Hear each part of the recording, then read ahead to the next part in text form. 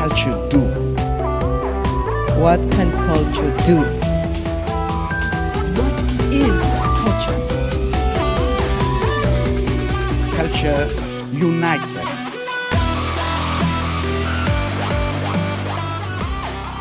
All right, ladies and gentlemen, of course, a very warm welcome also from my side.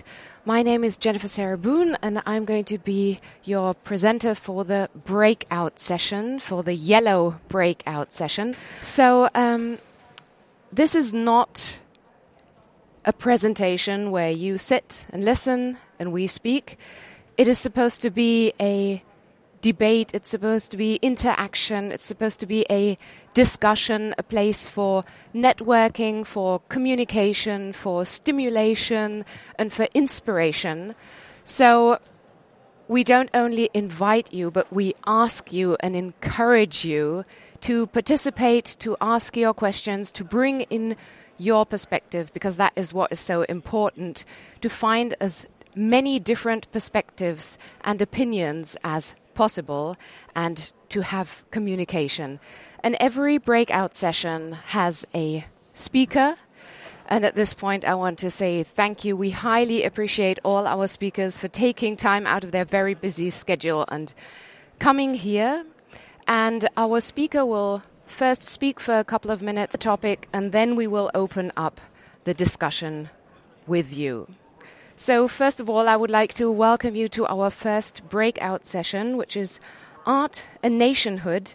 Can artistic styles be national? And our very first speaker for the breakout session is Andreas Beyer. He is professor for art history at the University of Basel. And I'm losing my microphone. Sorry. He's an art critic and curator. And from 2009 until 2014, he was director of the Centre Allemand d'Histoire de l'Art in Paris. He is speaker of the international research project Bilderfahrzeuge, A.B. Warburg's Legacy and the Future of Iconology. And please welcome Andreas Beyer. Thank you so much for being here.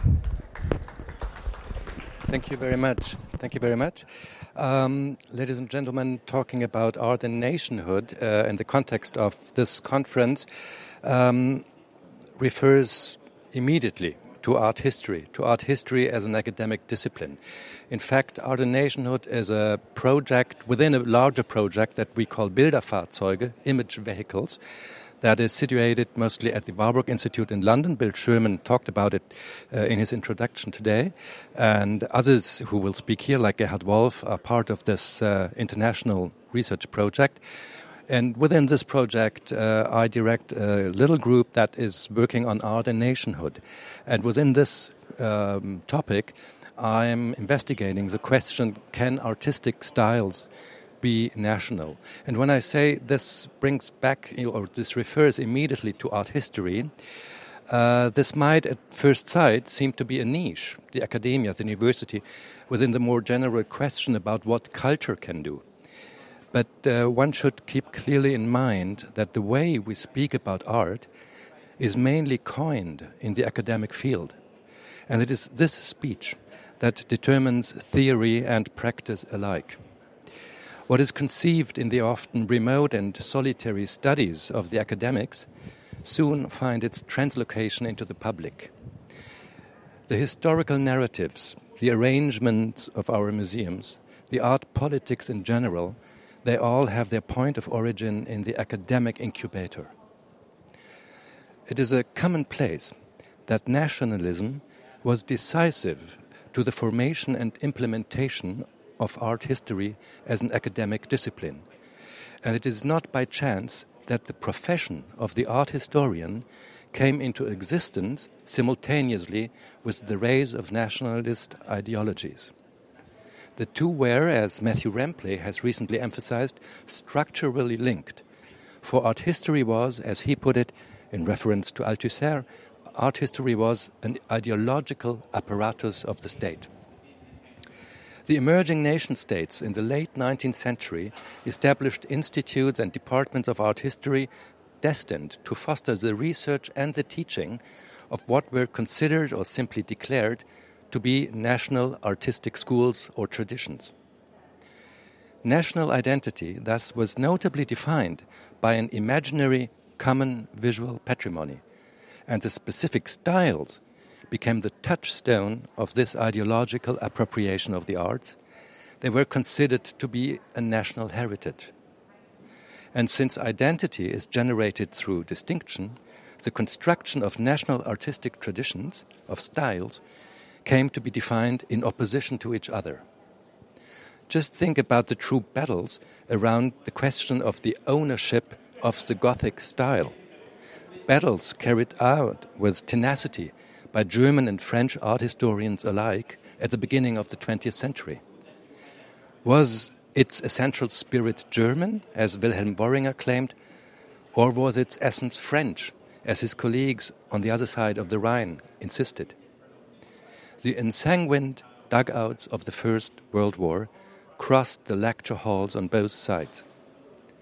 The same is true, for example, for the claim of the authorship concerning the Renaissance, a subject by which both French and German art historians defined national traditions not only in opposition to each other, but also in opposition to Italy. There were, fortunately, some exceptions.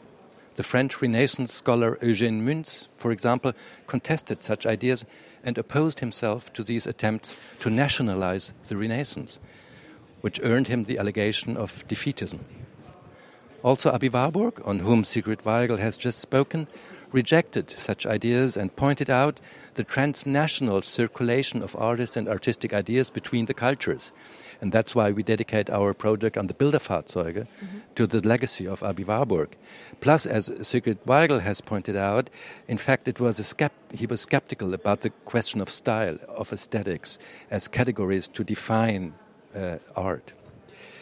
But his voice, too, like that of Eugène Müntz, remained marginal. Warburg's library was forced into exile as soon as the Nazis came to power. So the sobering, the depressing story of nationalism's influence on art history can be observed in every part of Europe.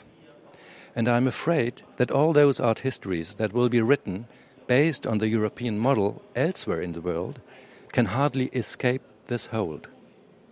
Because even though we might smile nowadays in the face of the ideological aberrations of the early 20th century, we should make no mistake about the persistence of such concepts. Our museums still are mostly organized according to the national schools. Just go and look to the national galleries around the world. They are all governed by geopolitical patterns, so to speak.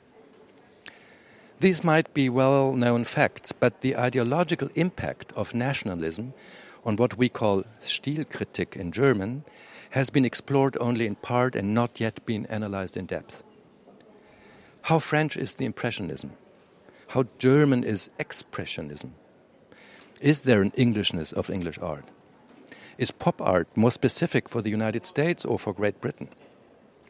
These questions raise political issues and are not confined to the Western sphere only, because somewhere between global and local, the nation still lingers as a concept. In light of avant-gardism, cosmopolitanism, and migration, we may ask where and how these specific forms converge, and where do they differ, and is this difference national? But first of all, we might learn from the ideologically overdetermined discussions of the past that stylistic denominations, the style, the tale of artistic landscapes, generally, does not describe a subject matter, but simply represent modes of narration. Significantly enough, most stylistic characterizations had been coined belatedly, ex post.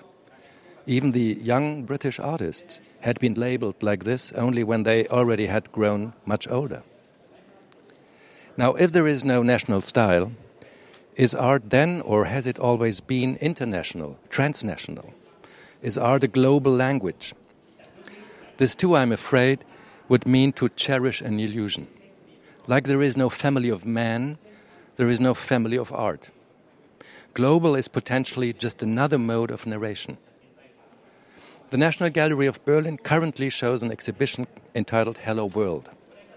It is an attempt to insist on a global, identical diversity, as it were.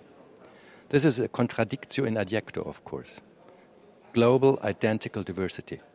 And such universalism that insists somehow on an anthropological and that somehow insists on anthropological and structural principles tends to cover the ever different and varied context in which form finding happens. These contexts might very well be political, but not national. These forms do not draw up a frontier. They don't contour national demarcations. They do not contain any folkish essence. They are not identical with nations, but identical only with themselves, and they obey only the inherent logic of the form.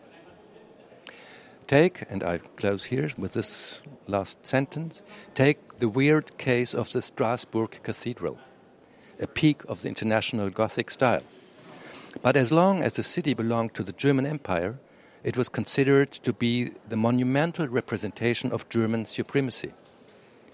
Once the city was conquered by France, the Minster turned into being the supreme icon of the French artistic genius.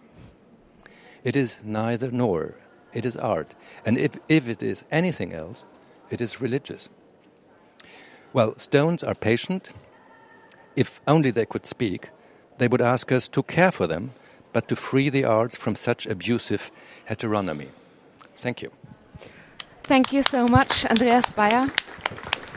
And what would you say is most important to educate people so that we go into a different direction? Well, we may start with the disposal in our museums.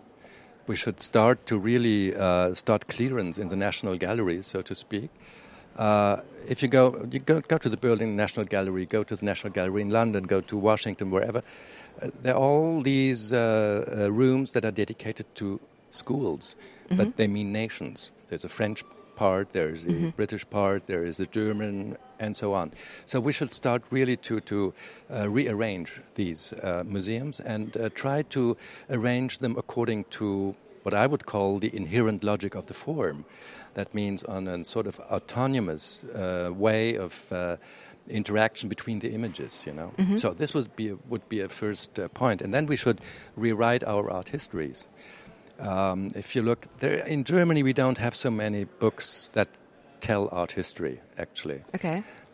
This has to do with a problematic, after the Second World War and after the Nazis, of course, with a very problematic relation that we have with the notion of German. I contributed to a series of volumes that were dedicated to a German art history, but we didn't call it German art, history of German art. We called it History of Art in Germany. Okay. Because we refused to use the term Deutsche Kunst. But it's not the case with France, not the case with Italy, and it will not be the case with all these new art histories that are going to be written. They all insist in a way, like our colleague from the Tretyakov Gallery. She spoke about the genius of Russian art. What is that? I'm curious to see the catalogs she was talking about on these exhibitions they showed. Because I think they problematize this notion. But so we have to rewrite our histories, our narratives, and try to liberate art from this political appropriation, national appropriation, not political, national. But do you feel like you can still have a sense of identity? Or do you think it's a dangerous thing? Yeah, I think it's identity with... National identity with works of art is very, very, very problematic.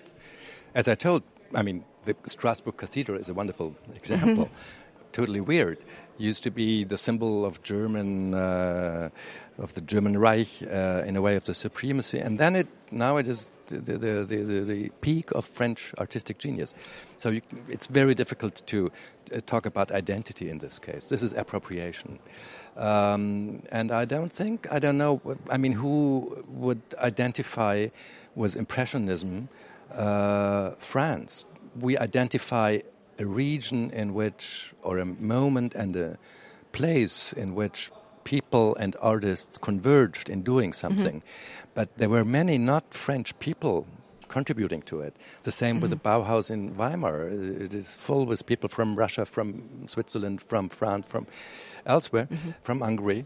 So what is that? Is that German, the Bauhaus? Okay. It's in Germany, yes. It's a situation in which something happens, but that cannot be nationalized. You know. So would you say as soon as pride comes into the picture, it's a problem? If you say, okay, we are proud that this, that Impressionism is French, for example. Yeah. Well, as you know, the Impressionism, just as I said, all these labels are belatedly. I mean, Impressionism was pejorative. People used this word in order to discriminate this movement. It only later became a sort of had a positive connotation. So pride is very, very. It's not helpful, I think, in the arts. What one should have is responsibility. And that's when we say national treasures without nationalism. Of course, let's take the Strasbourg Cathedral. It's in France now.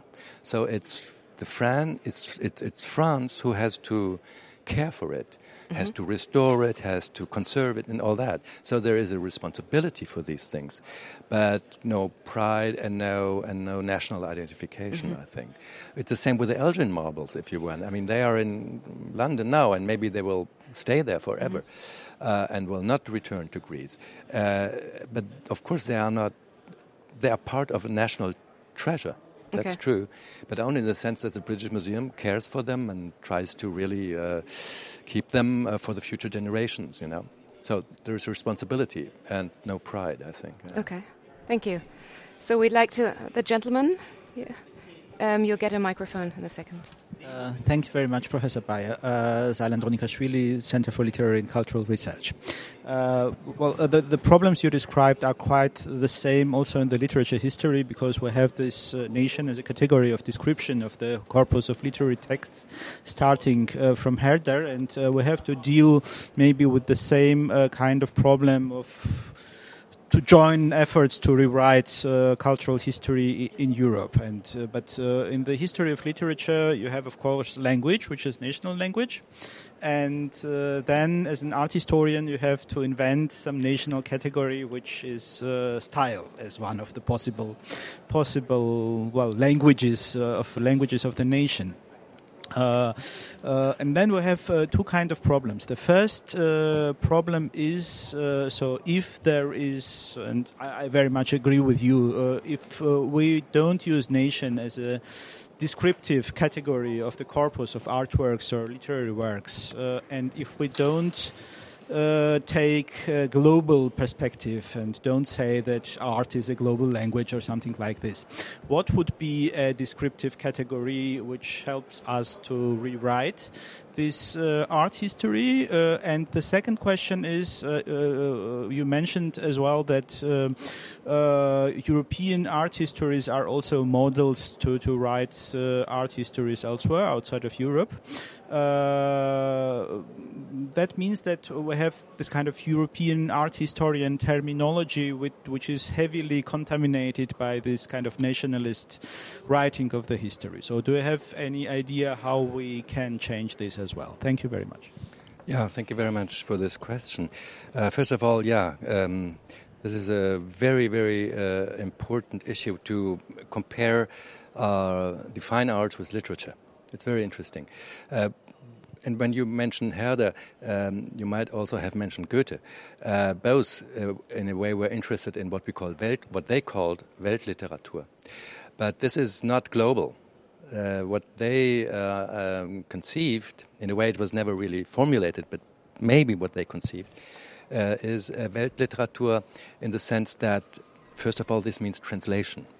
It means to accept that there is an impulse that brings people to write, but it is always different. And what the main thing is, and the main activity of the Weimar classicistic culture was translations. So that's a very interesting phenomenon, which is also in a way active in the visual arts. Just think of the artist copying. Think of Peter Paul Rubens, who copied throughout his life paintings of other painters of other regions. He is a great copyist of Titian, of Raphael and others, and it's never the same. It's never a copy. It's always inspired, but you can immediately tell it's different. So there is not that global art, there is not that Weltliteratur, but it would be, and the other issue would be music, to see how these things converge and where do they differ. So very right, very interesting. And you are from the ZFL, you said, and I know that they have the Weltliteratur as one of the major research projects, and I will be very curious and very interested in if you can also invite art historians to, enter this discussion. Would be very interesting. Yeah, so what do we say if we don't say it is Gothic, it's Renaissance, if all these are only narratives? I don't have a real answer to that. I only can say that look at what had been described as being Renaissance art 100 years ago. You will hardly find works of art that are described like this today.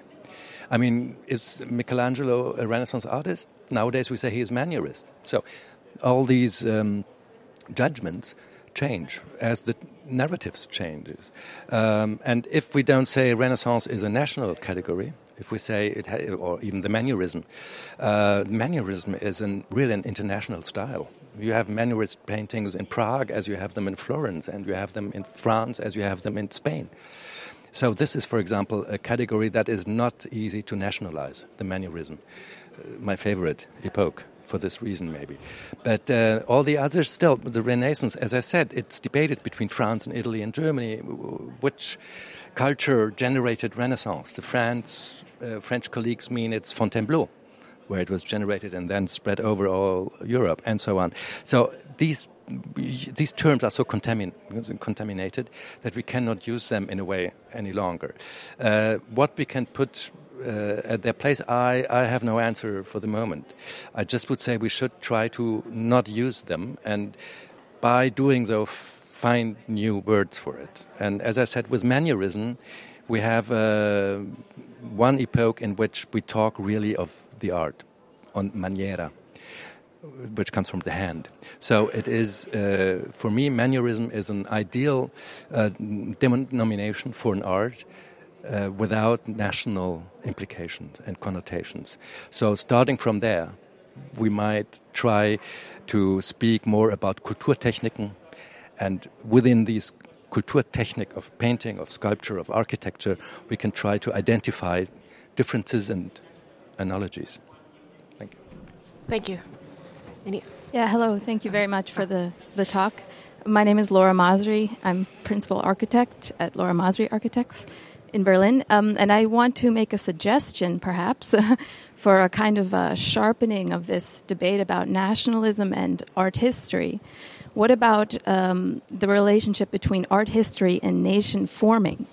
Because I find it so problematic that this debate on the nation and all the culture that took place is kind of on the same level. Because if you look at the French history, Germany became a nation much later than the French. So it was Goethe who said, Deutschland, wo liegt die Grenzen? So I think it's problematic for many reasons to talk about a German art, just because this is starting off at this kind of Prussian dominating style, which wouldn't represent, I think, this country. So, but on the other end of the spectrum, for example, in Scandinavia, there is this the national romanticism movement. This kind of resistance to the Renaissance in the continent and nation forming, and many of the classical music pieces and paintings are very representative of this, where one, as an art scholar, learns about how Scandinavia formed, or the countries. So my suggestion is, why can't we move away from politicizing nation and art history and talk more about nation forming? Yeah, the nation forming is accompanied by art history. It had been accompanied by art history. Really, the first institutes and departments in the universities of the history of art were installed, were created in the 70s and 80s of the 19th century. It's a very young discipline, academically speaking. The museum is a little bit older, not so old. The first museum maybe is the Louvre. So, and then there you have the claim for universalism that has nothing to do with nation under the French flag, in a way. So that's the same what happens with the Louvre in Abu Dhabi. You have the world art history, but if you have been there, if you go there, you will see the main painting is Napoleon. So there is a claim for universalism, but still under a certain, autocratic, if you want, domination. So it's very hard. If we go back in art history, maybe if we look to Giorgio Vasari, 16th century in Florence, when he writes the Le Vite, the Lebensbeschreibung, the lives of the Italian Florentine mostly, architects, painters, and so on, one of the most important historiographical books on art history. This is an apology of Florence. This is a nationalist avant la lettre book, because what it is doing is it says Florence is the home of the arts, and all our artists are, so to speak, the founding persons of what then later would be called the Renaissance. So it's a sort of nation building in this sense. Florence becoming a Granducato. I don't know what that is in English. Ein Großherzogtum. Duchy, right. So it became a duchy in the 16th century, and Vasari's book on the lives of the artists is accompanying the raise to power of the Medici as Grand Duchies of Toscana. It's not easy to separate. It's always accompanying art historical writing, even before it is academic. So in the 16th century, for example, is always accompanying these state building or this national avant la lettre identities. So it's very difficult to isolate it from one from the other. But of course, when you look to what Abi Warburg did, when he looks to the migration of art, of ideas, of commodities through the cultures, he's trying to say that it's very difficult to speak. So, for example, André Chastel wrote a book that's called L'Art Français, the French art. And then he has problems because he sees that French art is totally determined by influences from Italy, from Spain, from Germany. So it's a wonderful book because it's not finished, because he couldn't deal with his problem. He does not know how can I identify French art when it is so much influenced by the neighborhood and by other influences too. So what he invented is a new version to describe French national art, le filtrage. The filtrage. It's the result of a filter. Filtering. Yes, Okay. of filtering. And this is a good image, good word for it, because it implies that there is no art that is not, I don't like the word influence, but that is not related, inspired, that's not referring in a way to the past, but also to arts that are beyond the proper cultural defined. Why do you think that such scholars have this kind of deep desire to prove that there's a national style, if very well themselves they know this is totally problematic? Yeah, I don't know. I don't know why they have that need. Abi Warburg did not have that need. Eugène Müns in France did not. But these were exceptions. They were marginal voices. And why the others? Because they, I mean the same for literary historians. Why do they start to write national histories of literature? They're paid for it, first of all. The academia is always, usually, except the private universities like the United States that might be more independent. The universities in Munich, in Bonn at the end of the 19th century were, so to speak, state universities. So this was part of an academic identification with the state. So it's very hard to and I don't blame them, because it's maybe hard to oppose oneself to these tendencies to nationalize But when you are itself part of the system. But do you think it might be them trying to find a sense of identity? That you try to say, okay, this belongs to us, therefore I can build my sense of identity? Because you build identity with lots of different aspects, and maybe they kind of need this piece of culture to build their own identity? Yes, of course. And it's not only the art historians, it's also the public, in a way that might think that in an image, in a painting, in a sculpture, they can mirror themselves. As you said, there are the elements of which identity is constructed. The food, music, many other things, and art too. And we might also think that art is so, for a long time when it was mimetic, when it was figurative, is so very, it's inviting to think that it mirrors yourself. But you have always to accept that art, painting, let's limit us. I limit myself now and speak on painting, has always a transcendent moment in it. It's never a mirror. It's never to be taken for reality. I mean, Theodor Adorno, the German philosopher, has once said this very, very crucial word. Kunst ist das Entschieden andere. Art is decidedly the other. It has nothing to do with life. It has not to be confused with life, so it has not to be confused with nation, not to be confused with anything else. It's identical with itself, first of all. So one is, of course, tempted to think this is a mirror, this is my identity, because there's a landscape painter, and I say, oh, I was born there, so it's me. But the landscape painter usually paints a landscape with other interests. He's not trying to keep the atmosphere of a certain topographical area. He's interested in light and shadow. He's interested in abstract things in a way. So and you could also have an African artist coming and painting a French landscape. So then the question would be, who would be able to identify with it? Would it be the African people saying this is our artist, or would it be the French people saying this is our landscape? Yeah. It is so complicated, yes. And that's better. It should. So for this reason, it should better not even start to be nationalized. Okay. Yeah. We had a question in the front. Okay. Hello. I'm a visual artist from the States of Jordanian heritage, and I just wanted to share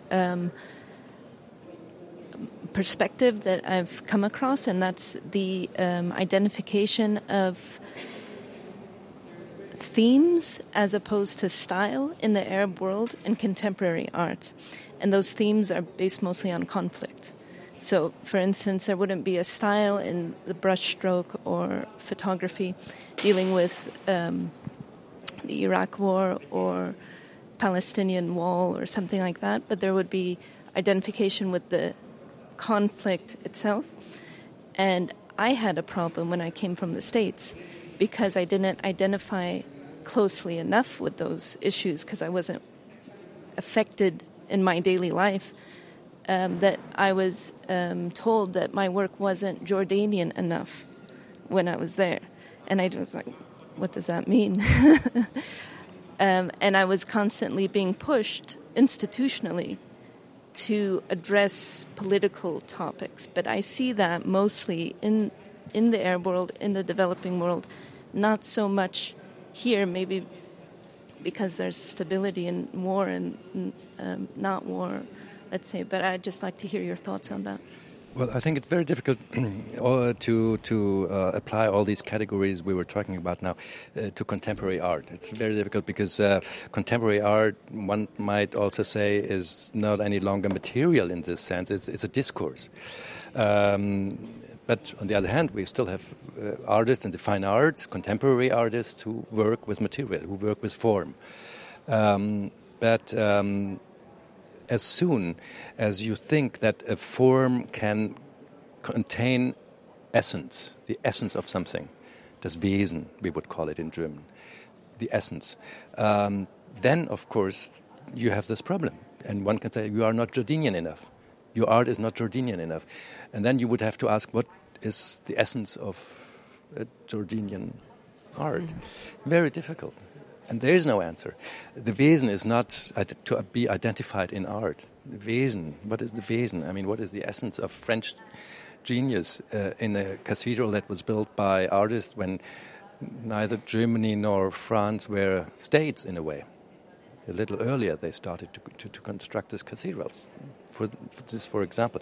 What I think is very interesting is when you talk about so not about style, but about iconography, so to speak, about the themes art is dealing with. And there, of course, then there you have, and you might be, and you are mostly political. That's true. And then you might also touch the question of nation and nationality. There, of course, but then we wouldn't speak of essence, of the whatever that is, but we would talk about inhalt, about content, and we would see, okay, this is dealing with that, this is telling a story, this is representing a certain moment in a certain situation, and then you can talk about that. But that would not mean that you talk about style. Then you talk about issues, about content, yes. But isn't that also moving the problem if you say you have nations identifying with a style, and now they're, if I understood it rightly, they're changing it to identifying with certain themes? You said that you were they accused you to be not Jordanian because your themes were different. Yeah, it was the British Council wanting to take Jordanian artwork to England to show Jordan. And the British told you that you were not Jordanian. The British told me I wasn't Jordanian. There you see, so you have to ask the British what they exactly think is Jordanian style or issues. You know, I don't know. But you see, these are these problems, and once we get rid of that, well, I mean, in my case, being transnational in that sense, and now I'm here in Berlin, so it's all over the place.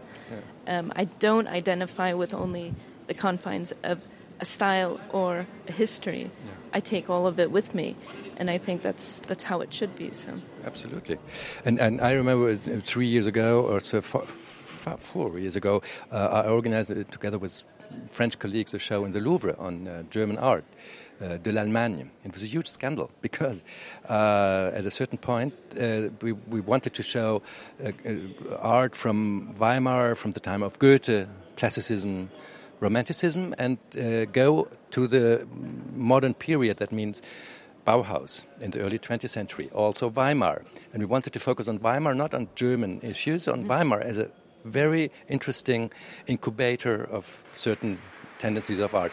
And the French didn't allow us to bring in the artists from the Bauhaus because they said, oh no, Kandinsky was Russian, Paul Klee was from Switzerland, Molinoch was Hungarian. And they said, so this is not German art. And so they cut out the last section of the show because they said, this is not German. And I said, of course we don't want to say it's German, but it happened in this place, which at that certain time was in Germany. So, you see, it's, if you start with these things, and art is not, should not be abused like that. This is what I call the heteronomy, you know, Fremdbestimmung. Mm. Thank you. To start with the Bauhaus, my name is Raman Schlemmer, is of course that there were so many diverse artists, but it was also not a movement, it was a school. There was no Bauhaus style. So that's just one. To come back to your identification, may I suggest that maybe the identification, especially in Europe, comes in retrospect. I don't think that Germans identified with Expressionism while it was being painted. But today you have a Brücke Museum, you have Expressionist exhibitions, or that the people of Zurich identified with Dada at the time. But of course today, 100 years back, later, there's celebrations and identification and a center and whatsoever. So I think a lot of these identifications in Europe, it's certainly different in tribal societies where art is a part of daily life and the production is very, very different. The creativity is different. Just the last observation, I see here the German government and we are talking about nationalism and how these concepts should disappear in culture. We have a German Kulturgüterschutzgesetz, which is doing exactly the opposite. And there's no public debate. I don't think that you should... There is a huge Yes, but debate. there was no public debate before the law. Well, the law Not is quite... enough. It's very it recent. exists I don't since expect 1 year you now. to answer. Okay. But I think it's a strange contradiction to what we're trying to discuss here in this conference. It's just an observation. The it's not a... Kulturgüterschutzgesetz is just 1 or 2 years old, Yes. and it was a huge discussion in Germany. It is, and it still and is. It's still going on, I know. It still is. But it exists as a law. Yes, but you can see it also by the fact that it was invented, this law, or promoted by the Staatsministerin für Kultur, by the German minister. It's not a minister. Germany has no minister for culture. We have ministers for culture in every Bundesland, in every state. Yes. But we have a Staatsministerin for Kultur. She is a little bit doing something like an overall Kulturpolitik, but with very limited responsibilities. Germany is a federal country, and also in all things regarding culture, education, it is federal, and this is also a consequence of course, of the so-called Third Reich. Yes. No, I didn't want to start a And discussion, but I saw the Kulturschutzgesetz- identification that is important in European art comes really in retrospect. Yes, and that is that's absolutely true. It is no person who lived in the Renaissance didn't know This is the that Renaissance. he is now living in the Renaissance. Nobody. And the Romantics did. The Romantics did. There are some movements in which the identification with the proper, so to speak, denomination that still holds on exists. For example, for Klassizisten and Romantics. Klassizisten and Romantiker, they were aware of, let's say, this label, but usually it's later, and it's a way of appropriation. This is what I wanted to say. These style, denominations are a certain practice of appropriation, of hegemony, and on the arts. Yeah. And do you think it's going to stay that way, or do you think it's going to change? I don't know. I'm not so optimistic. Okay. No, because I think all this global discourse that we are assisting now will produce only more national histories of art and more national appropriations in other cultures. I'm afraid that there is it will go in a different way than we think the discourse on the global is going. I think there's a Do you danger. think it's because of fear of losing something? Yeah. Okay. And all this discourse on identification you were talking about, this all implies that people, and as we see in Europe itself, the nation state is coming back. And there's a danger. Yeah. And you will see sooner or later there will be also, these things will also affect the arts. They do not now. But I'm sure it will not take long, and the AfD in Germany, the right-wing or populist party, will also address these issues, and I'm not sure if we are strong enough to resist. Then, yeah. Okay. Thank you. Yeah. Okay. Thorsten Stolzenberg from the Federal Foreign Office and art historian in a former life. I think theoretically I would totally agree with everything that you said, or most of it. I see some practical challenges with the propositions that you made for museums, for instance. And just to talk about one, how should we deal then with non-European collections that have been gathered in the colonial era, so to speak? There are right now talks about reinstituting objects. Macron is talking about it. The Humboldt Forum here in Berlin is another example of how to discuss or not discuss provenance of objects. Should we then first try to give the opportunity to reclaim national identity in art as a first step and then try to reconstruct it? Or would you think this would be totally counterproductive? Thank you. In fact, I think all this question of restitution will raise such discussions. People will say, now this is the essence of our identity that had been robbed, that had been stolen. So we want it back. And I'm not sure if these discussions can be fruitful. Because first of all, if look to France, I mean, they will have big problems. But because where will they put these things? They are aware now that some countries that are claiming for these works to be brought back don't have even a tradition of museums or something, and these objects were not even considered to be. They were used in rituals, in religious context, and they became, so to speak, artworks only in the moment in which they were brought in a European museum, for example. So I think it's a very, very complicated story where to put these things in cultures where there is no tradition of having a museum. I mean, you have to build museums all over the world and then restitute these things. And these are sometimes cultures in which a museum never exist as a concept.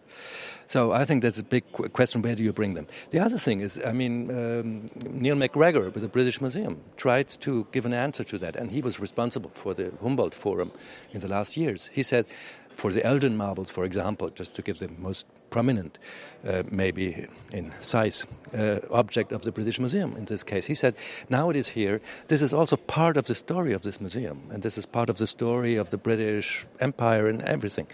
So this is already in itself an historical issue that has maybe also to be conserved. And then that's what I said was responsibility to treat this work, to conserve it, to study it, is in the hands of the directors of the British Museum. And I don't have a problem with that. And I even don't think that the treasures of Schliemann, which are in Russia, should be brought back to Berlin from so-called Troya, the treasure of Troya. But it should be shown.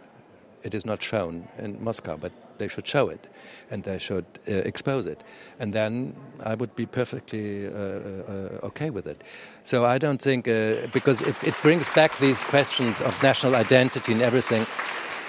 But the discussion is just started. It's just started, and particularly in France, and as you said, with the Humboldt Forum, yeah.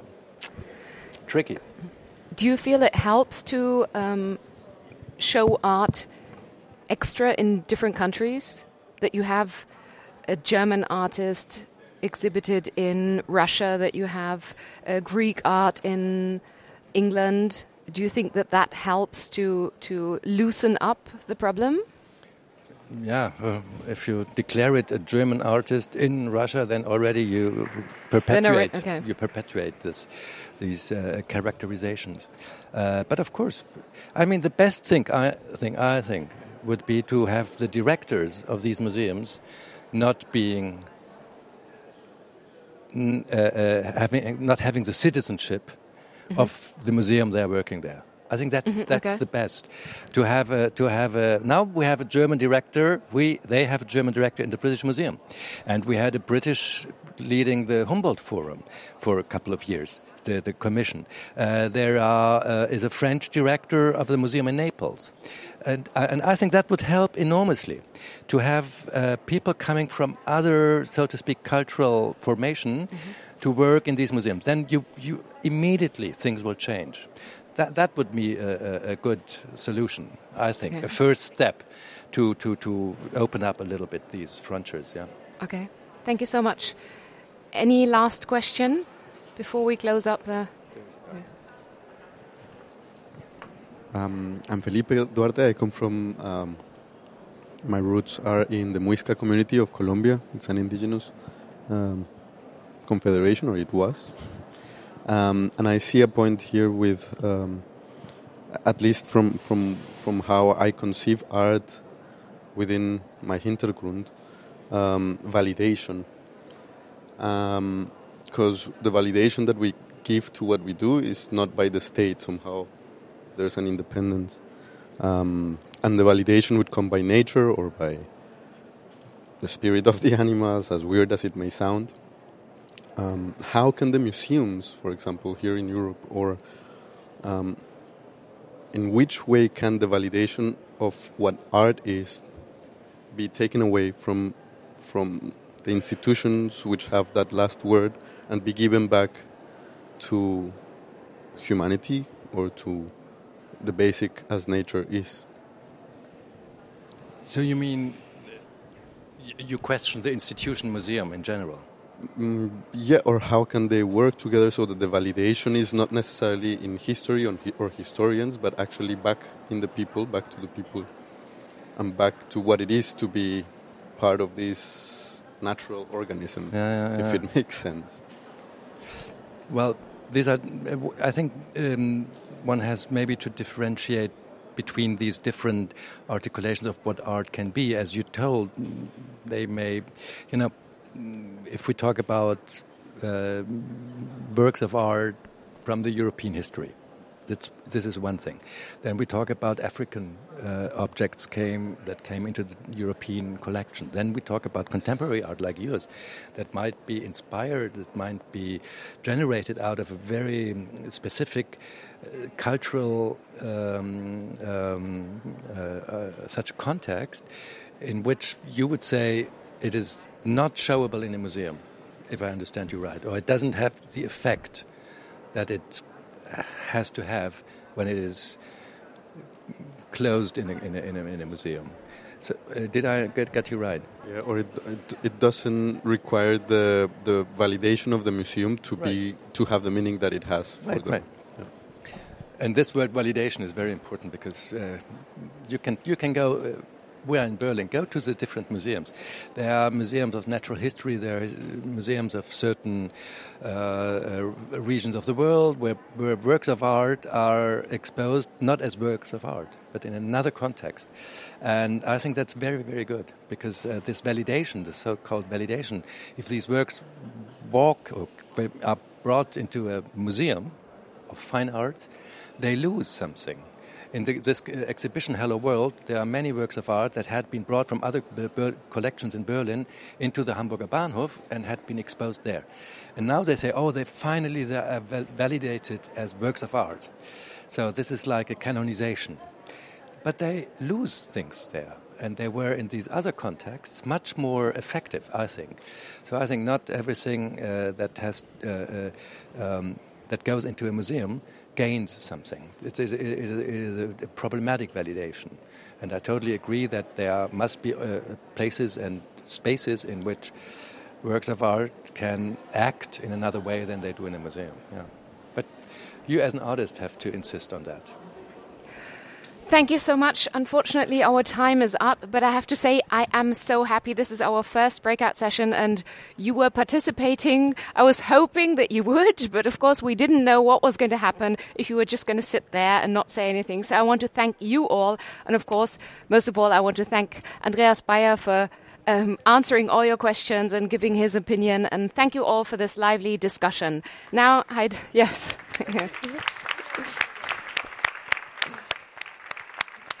It was just what we hoped for.